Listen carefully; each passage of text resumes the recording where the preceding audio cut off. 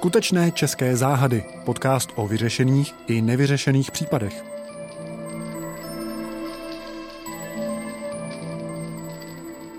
Jmenuji se Josef Klíma, jsem reportér Seznam Zpráv a mám toho za sebou už za těch 30 let, co tohle povolání dělám, jako reportér docela dost. Natáčel jsem i reportáže o případech dodnes záhadných.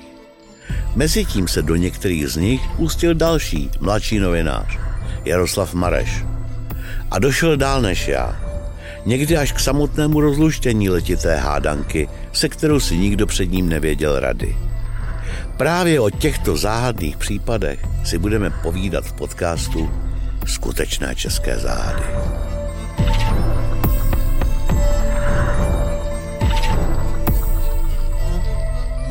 Přijel kamion, tmavší a se zelenošedé barvy, který zastavil tak, že dívky za ním nebyly z lavičky, kde seděla, vidět.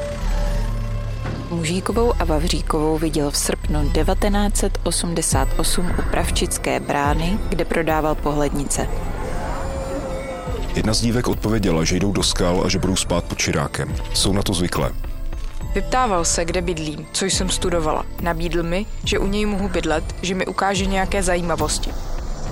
Uviděl jsem, jak asi 3 muži nakládají nějakou ženu do toho cizího auta.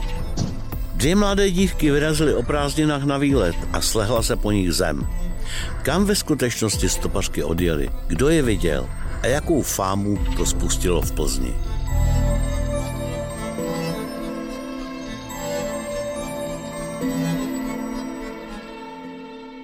Vítám tě u mikrofonu, Jardo. Ahoj, Pepo. Dneska se budeme bavit o případu, který ve své době vzbudil pozornost i veřejnosti. Ta se do pátrání zapojila a pak se tady rozbujila taková obrovská fáma ve veřejnosti a tak. Jak k tomu všemu došlo? Zjednodušeně se dá říct, že 2 děvčata zmizela beze stopy. Bylo jim 18, respektive 19 let, jmenovali se Lenka Mužíková a Ilona Vavříková, zmizely 8.8.1988. Jejich zmizení bylo nahlášeno, bylo zveřejněno, rozjela se obrovská pátrací akce. Děvčata prostě zmizela beze stopy. Zmizela beze stopy z místa, které je velice frekventované, je to do dneška velmi frekventovaná výpadovka z Plzně na Prahu, Rokycanská třída, kam dojeli autobusem číslo 11, dojeli na Konečnou a rozhodli se stopovat. Svým přátelům řekli, že odjedou na několik dní na tramp a chtěli vyrazit někam do skal. Je několik možností, o kterých se spekulovalo. Jednak to bylo Adršpašsko na severovýchodě Čech a potom také na severu nebo severozápadě buď to Tiské skály nebo skály v okolí Hřenska. To jsou místa, která připadají v úvahu, ovšem jestli se tam skutečně dostali a kde zmizely, jak zmizely, to je skutečně obrovská otázka. Oni nebyli poprvně na takovémhle trampu, že jo? A jak se chovali předtím na těch předchozích výletech? Právě z tohoto se dá, řekněme, dovodit, že to neštěstí, které je potkalo na samotném začátku jejich cesty, protože oni měli ve zvyku vždycky, když někam dojeli, tak poslat pohlednici. A z jejich výletu nepřišla pohlednice vůbec žádná. Připomínám pro mladé, že neexistoval mobil tenkrát, SMSky, nic takového. Přesně tak, mohli buď to zavolat z veřejné telefonní stanice někde v hospodě nebo na poště, zase domů, kde většina lidí stejně ani neměla pevnou linku, takže tehdy posílali pohlednice, ale přestože tedy to tak dělali, tak tehdy žádná pohlednice nepřišla. Děvčata se měla vrátit 13. srpna po 5 dnech, no a nevrátila se. Čili se úplně po nich slehla zem? Viděl je někdo? Ozvali se nějaký svědci? Svědků se ozvalo mnoho, ovšem ta jejich věrohodnost nebo přesnost těch výpovědí se velmi liší. Ta nejvěrohodnější svědectví, která máme, jsou pouze z okamžiku, kdy ta děvčata stopovala na té benzínové stanici u konečné autobusu číslo 11. Tam je spatřila obsluha té čerpací stanice, jednu z těch děvčat dokonce vykázala, protože tam přijela cisterna a mělo se tankovat. Potom je tam druhé, řekněme, věrohodné svědectví od paní, která u protějšího hřbitova seděla na autobusové zastávce a čekala na autobus. Ta děvčata viděla. Zrovna si tam s nějakou kolem, možná ne kolem jdoucí, ale kolem sedící povídala o tom, jak strašlivě nebezpečné něco takového je, což teda na její slova evidentně došlo ještě ten den. Podle těchto svědectví varianta A, nastoupili k někomu do červené škodovky, varianta B, nastoupili do kamionu s cizí poznávací značkou. A tím končí 100% ověřitelná, 100% věrohodná svědectví. Jmenovaná uvedla, že dne 8. srpna 1988 byla na Ústředním hřbitově. Když čekala na konečné stanici autobusu číslo 11 na lavičce, viděla zde v době mezi 11. a 12. hodinou, spíše ke 12. stopovat směrem na Prahu 2 dívky. Jedna z dívek byla tmavší, druhá, které si více všimla, měla světlejší barvu vlasů. Kolem projelo více vozidel, aniž by některé zastavilo. Pak přijel kamion, tmavší a se zelenošedé barvy, který zastavil tak, že dívky za ním nebyly z lavičky, kde seděla, vidět. U volantu seděl snědý muž s fouskem, na sobě měl asi bílé tričko. Druhý muž, závozník, z vozidla vystoupil, šel se podívat dozadu za vozidlo, vrátil se zpět do kabiny a kamion hned odjel. Po odjezdu už dívky na uvedeném místě nestály. Svědkyně uvádí, že do vozidla je nastupovat neviděla, neboť stály za ním.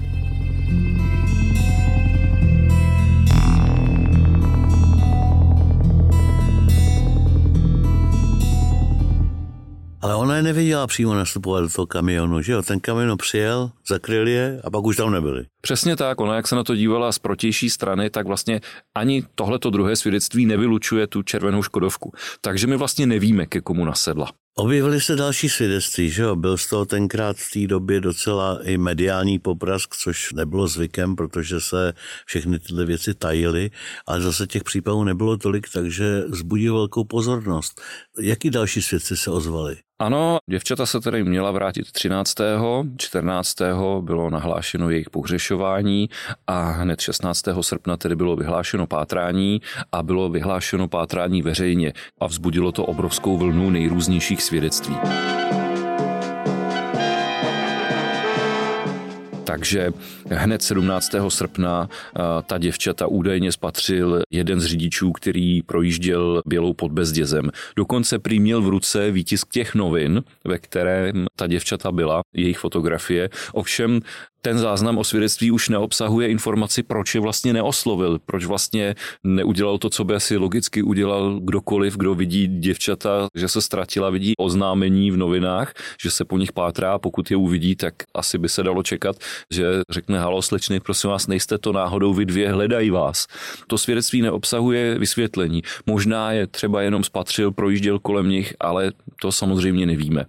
Po 19. srpnu přišlo další svědectví, že děvčata měla namířeno na Lipno, což je teda malinko s otazníkem, protože tam nejsou žádné skály a úplně se tam na trampy tou dobou nejezdilo, takže obsluha hotelu Malše je vlastně, dá se říct, nahlásila, ale má to úplně stejný problém jako ta další svědectví, jako třeba svědectví Marie Beránkové, která je údajně spatřila v autobusu na Skalici nad Svitavou 30.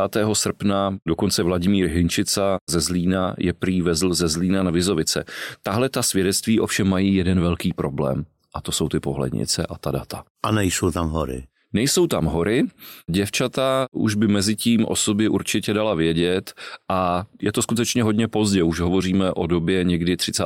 srpna, konec srpna, přičemž zmizela už 8. Dobře, když si ty svědectví rozdělíme na věrohodnější a méně věrohodná, tak komu se dá víc věřit? Nejvíc se dá samozřejmě věřit těm nejčerstvějším, tak je tam potom svědectví Jiřiny Janovské z Teletína. Teletín je vlastně malinká obec nedaleko Štěchovic, která je měla potkat v místním obchodě. Tam sice také nejsou skály, ale je to zase místo, kde jsou nedaleko svatojánské proudy, přeci jenom je to místo mezi trampy oblíbené, tak ta je snad měla vidět v místním obchodu a to ještě předtím, než se měla vrátit, což vlastně z tohoto svědectví dělá, řekněme, svědectví zajímavější než ta ostatní.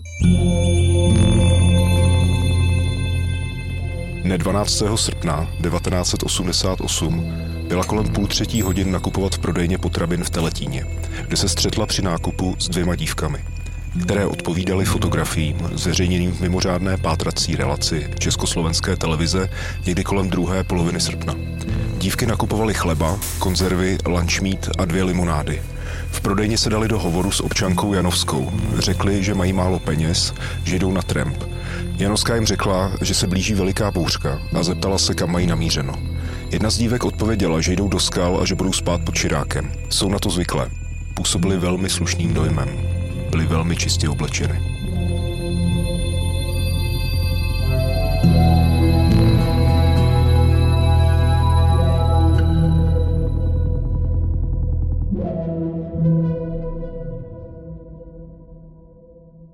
Dobře, pomeňme svědectví, ale vynořily se i některé podezřelé osoby. Těch podezření tam bylo hned několik. Nejzajímavější byla akce spojená s několikanásobným recidivistou, respektive dokonce 13krát trestaným recidivistou Miroslavem D., který je údajně spatřil už 10. srpna v Nepomuku na Plzeňsku. Spatřil je, jak nastupovala do automobilu, tvrdil, že to byl Ford nebo Renault a poznal je, protože jim prý snad dokonce nabízel svezení. Ta děvčata ho odmítla, protože prý jela jinam. Soudruh major Bucek je pracovníkem Správy kriminální služby hlavního velitelství veřejné bezpečnosti. My se při stopaření nejčastěji setkáváme s případy znásilnění, které bývají spojeny s ublížením na zdraví a někdy i smrtí. Ročně zaznamenáváme průměrně kolem 20 případů. Ovšem jsme si vědomi toho, že zdaleka to nejsou všechny, že některé případy nám nejsou ohlášeny. Ženy je nehlásí buď z důvodu, že se stydí, nebo z jiných osobních důvodů. No a aby to bylo zajímavější nebo zamotanější, tak se ještě objevilo další svědectví. A sice svědectví Iriny Hončíkové, která vypověděla, že právě tento Miroslav D., že ji samotnou také obtěžoval, což právě navedlo Sbor národní bezpečnosti nebo veřejnou bezpečnost k tomu, aby se o Miroslava D. blíže zajímala, protože tahle ta výpověď vlastně potvrzovala to, že ten Miroslav D. pro tu veřejnou bezpečnost může být zajímavý. Říkal, abych mu dala pusu a jestli se nechci vrátit do Plzně a strávit s ním večer. Vyptával se, kde bydlím, což jsem studovala. Nabídl mi, že u něj mohu bydlet, že mi ukáže nějaké zajímavosti. Já jsem asi po 20 minutách z auta vystoupila, protože byl moc dotěrný. Dále jsem mu říkala, že jsem zvědavá, jestli mě někdo zabije, že se ztratily ty 2 dívky a že mi je jich líto. On mi na to odpověděl, že obě dívky vezl, ale neuvedl, kdy je vezl a že jednu zná z dřívější doby. Že to byla zdravotní sestra, která byla pěkná holka, která se mu líbí. Uváděl, že je naložil při stopu u benzínového čerpadla na Slovanech a vezl je na odbočku na Klatovi, kde je údajně vysadil.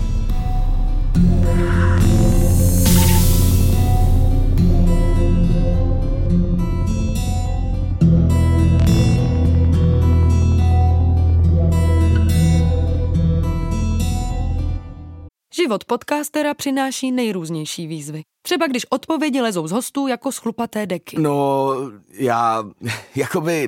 takhle. I na tu nejzajímavější otázku reagují jen 3 způsoby. Ano, nevím. A nebo se jim nechce odpovídat vůbec. Jak jsem řekl, bez komentáře. I podcasteři jsou silnější s každou překonanou překážkou. Česká spořitelna. Zabývali se tímhletím podezřelým policisti nějak víc, hluběji? Oni na něj nasadili sledovačku, protože jim to tedy přišlo skutečně relevantní. Fotili ho, sledovali ho, dochovala se poměrně rozsáhlá fotodokumentace s časovými snímky z toho, co právě dělal. Podezření se nejprve zdálo, že by se mohlo prokázat, protože v automobilu, v tom jeho Moskviči, našli vlasy, které typově odpovídaly vlasům těch zmizelých děvčat. Ovšem později se ukázalo, že ty vlasy úplně nesedí a Miroslav D. měl potom i z tohoto vyšetřování měl další opletačky se zákonem, protože se zjistilo, že tou dobou žil s nezletilou partnerkou. Takže 14.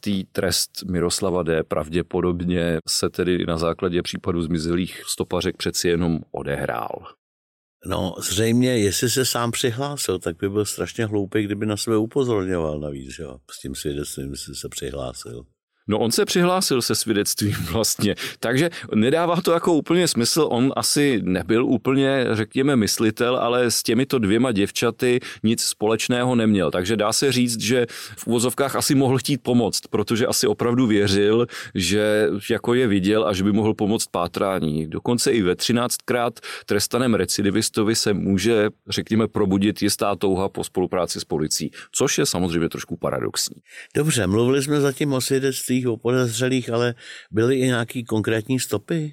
Byly stopy, které se, řekněme, nešťastnou shodou náhod nepodařilo prověřit, protože mluvili jsme tady o tom Adršpašsku, dokonce na Adršpašsku bylo docela konkrétní svědectví, uvedla ho Iveta Majksnerová, která měla tou dobou chalupu v Jívce u Adršpachu a 13. srpna, tedy v den, kdy se děvčata měla vrátit, si vyrazila na houby. A na těch houbách našla tábořiště a u tábořiště byla obálka se vzkazem v nějaké láhvi.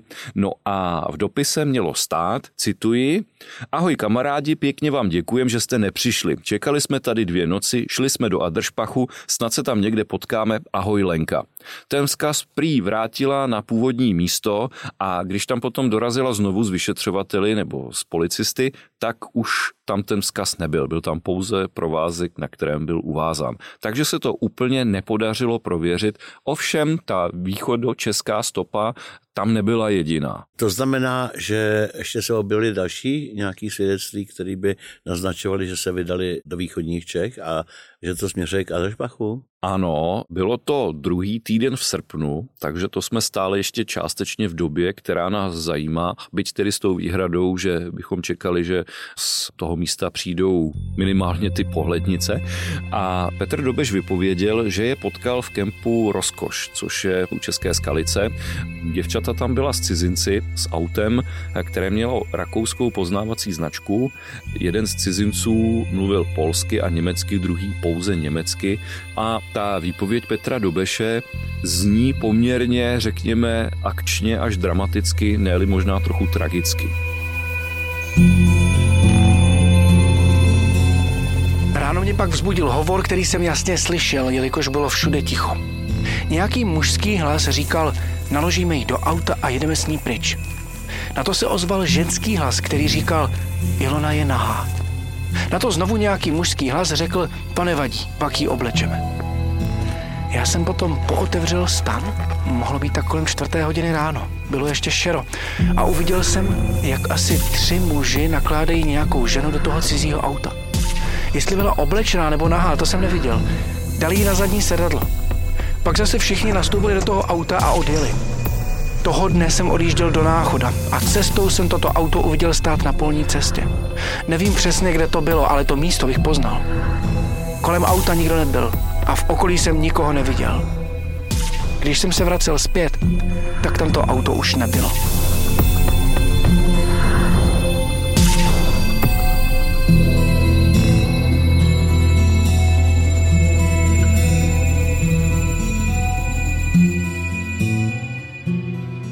On ten svědek ani nepopsal konkrétně to auto, který vlastně viděl 2krát, jednou teda pod mě, ale pak na polní cestě? On ten svědek promluval s nějakým, řekněme, časovým odstupem a právě to, že to auto úplně nepopsal, tak je možná důvodem, proč to pátrání vyšlo do ztracena. Tehdy byly uzavřené hranice, přes hranice se mohlo jenom přes hraniční přechody a kdyby tam byly nějaké, řekněme, konkrétnější markanty, tak by se asi dalo zjistit, co za auta rakouské poznávací značky s polsko-německy a německy hovořícími cizinci překročily hranice, takže by se ti vyšetřovatelé dostali někam dál.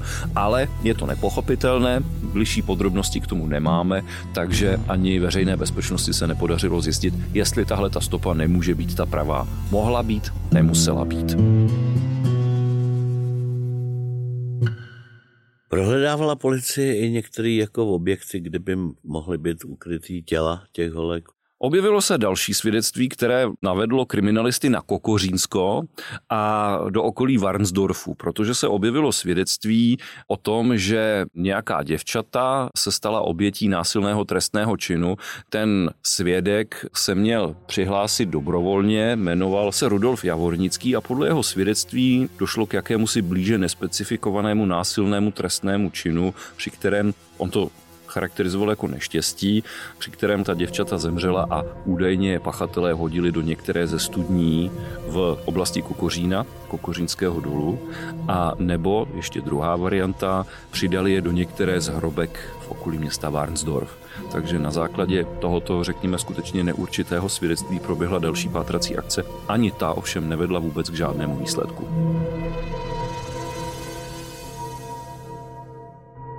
No, všechno, co jsme tady zatím slyšeli, zní teda hodně divoce.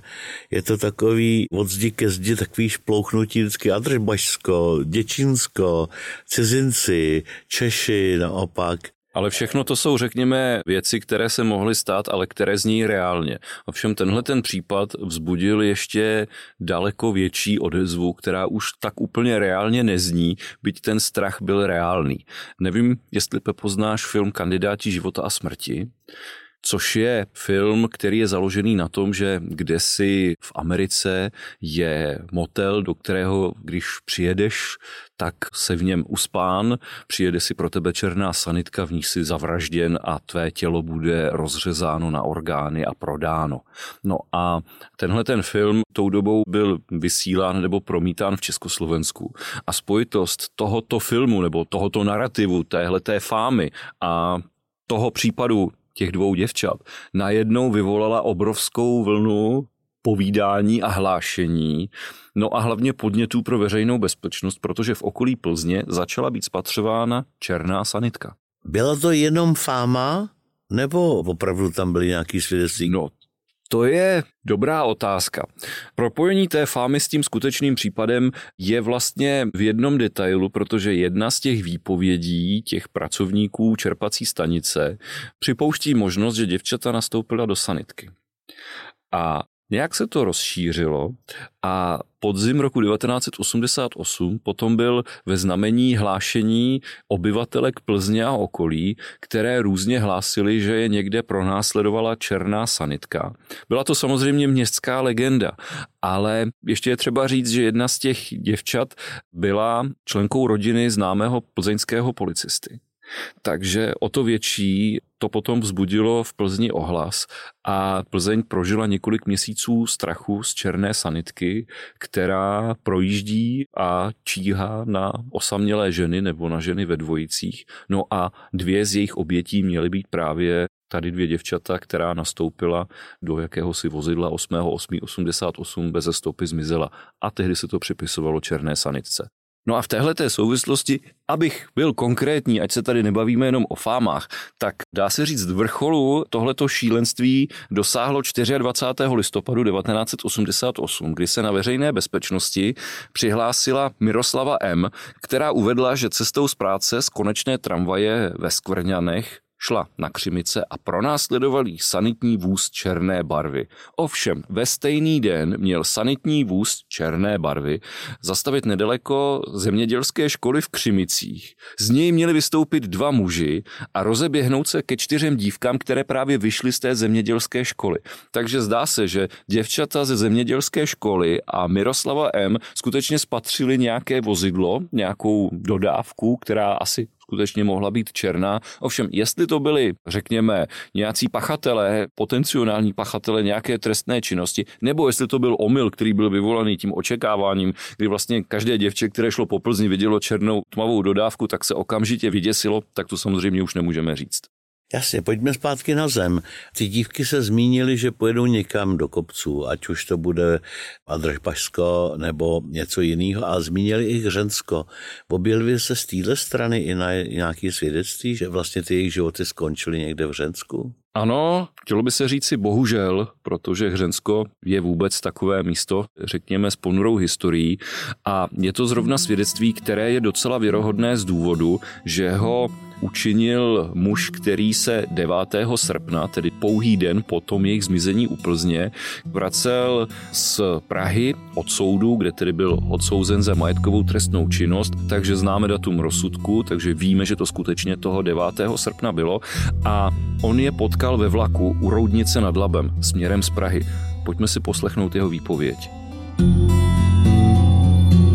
Přes uličku seděly proti mně 2 dívky, ve kterých jsem pak poznal obě pohřešované. Proti těmto dívkám seděla starší paní, ta k ním očividně nepatřila, já ji také nikdy v životě neviděl. Popis již nemohu uvést, pouze to, že to byla starší paní kolem 45-50 let a vystoupila v Roudnici nad Labem. Ve vagóně sedělo asi 15 lidí, nikoho z nich jsem neznal. S oběma dívkami se nikdo z vagónu nebavil, já jsem pouze zaslechl jejich rozhovor, ve kterém se domlouvali, kam pojedou. Mluvili o tom, že pojedou do Děčína a nebo do Hřenska. Bližší podrobnosti o tom, že by jeli navštívit konkrétní místo nebo osobu, nevím. Obě dívky mi připadaly jako čundračky, neboť byly oblečeny tak, že jedna z dívek měla dlouhé rifle a riflovou vestu, druhá pak měla na sobě buď krátké riflové kalhoty nebo riflovou sukni. Obě pak měly zelené bundy, jako nosí čundráci. S sebou měli ještě nějaká zavazadla. Já jsem s nimi rozhovor nenavázal a když jsem v Bohušovicích vystupoval, obě dívky seděly dále ve vagónu.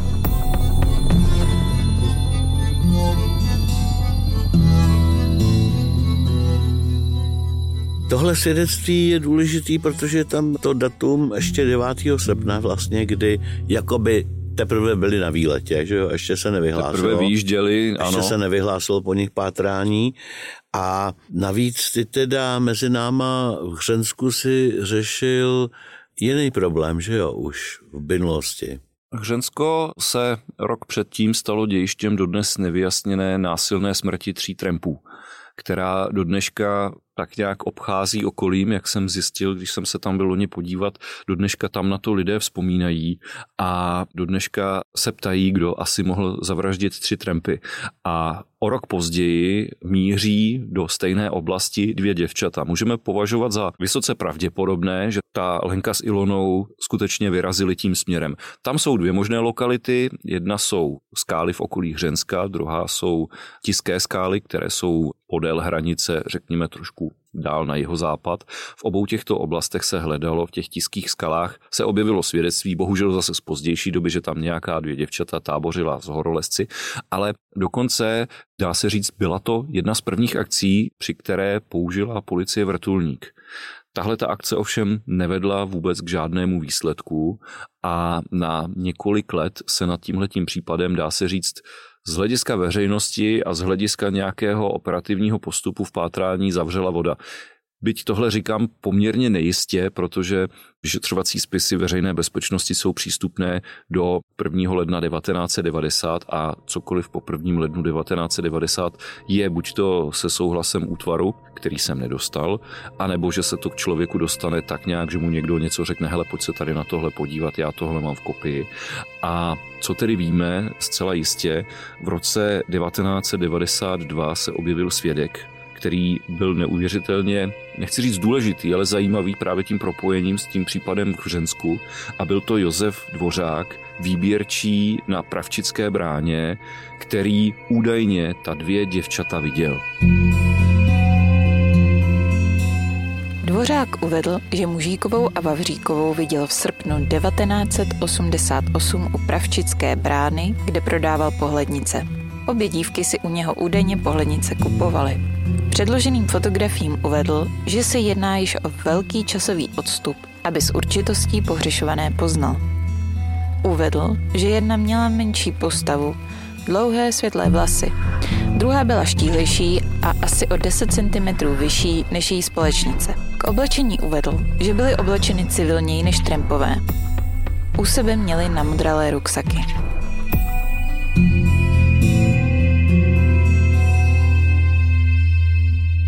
Proč se tohleto svědectví objevilo tak pozdě, až vlastně 3,5 roku po té události?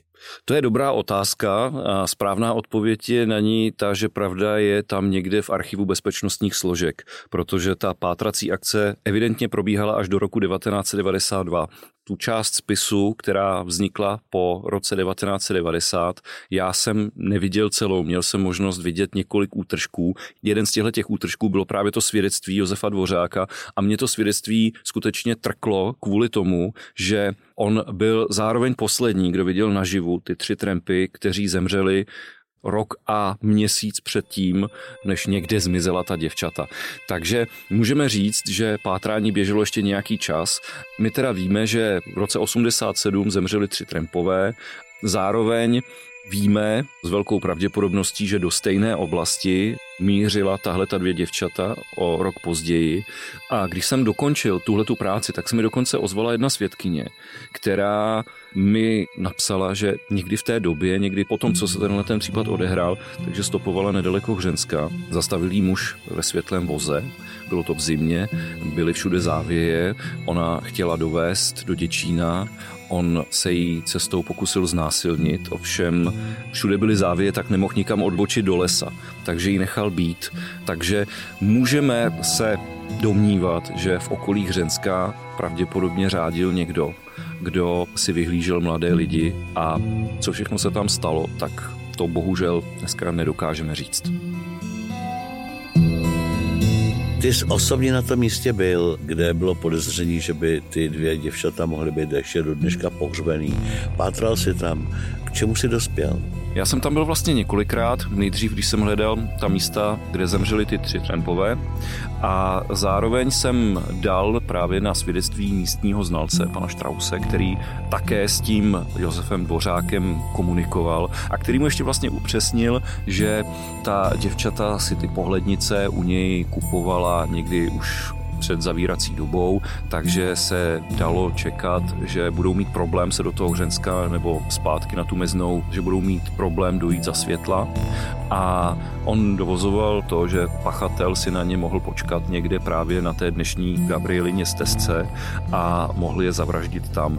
Byl to badatel Petr Drbohlav, který vlastně zorganizoval před 4 lety pátrací akci, při které jsme se pokusili prověřit některá místa.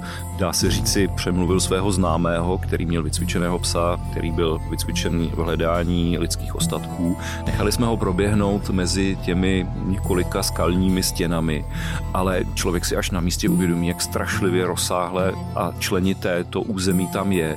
Takže byť jsme tedy hledali a nenašli jsme vůbec nic, pes se zdál být zaujatý jenom ze začátku, potom už ne, tak to, že jsme nic nenašli, bohužel neznamená, že tahle ta varianta se dá vyloučit. Nedá se vyloučit, je dost dobře možné, že okolí Hřenska skrývá ještě některá nepěkná překvapení, některá nepěkná tajemství.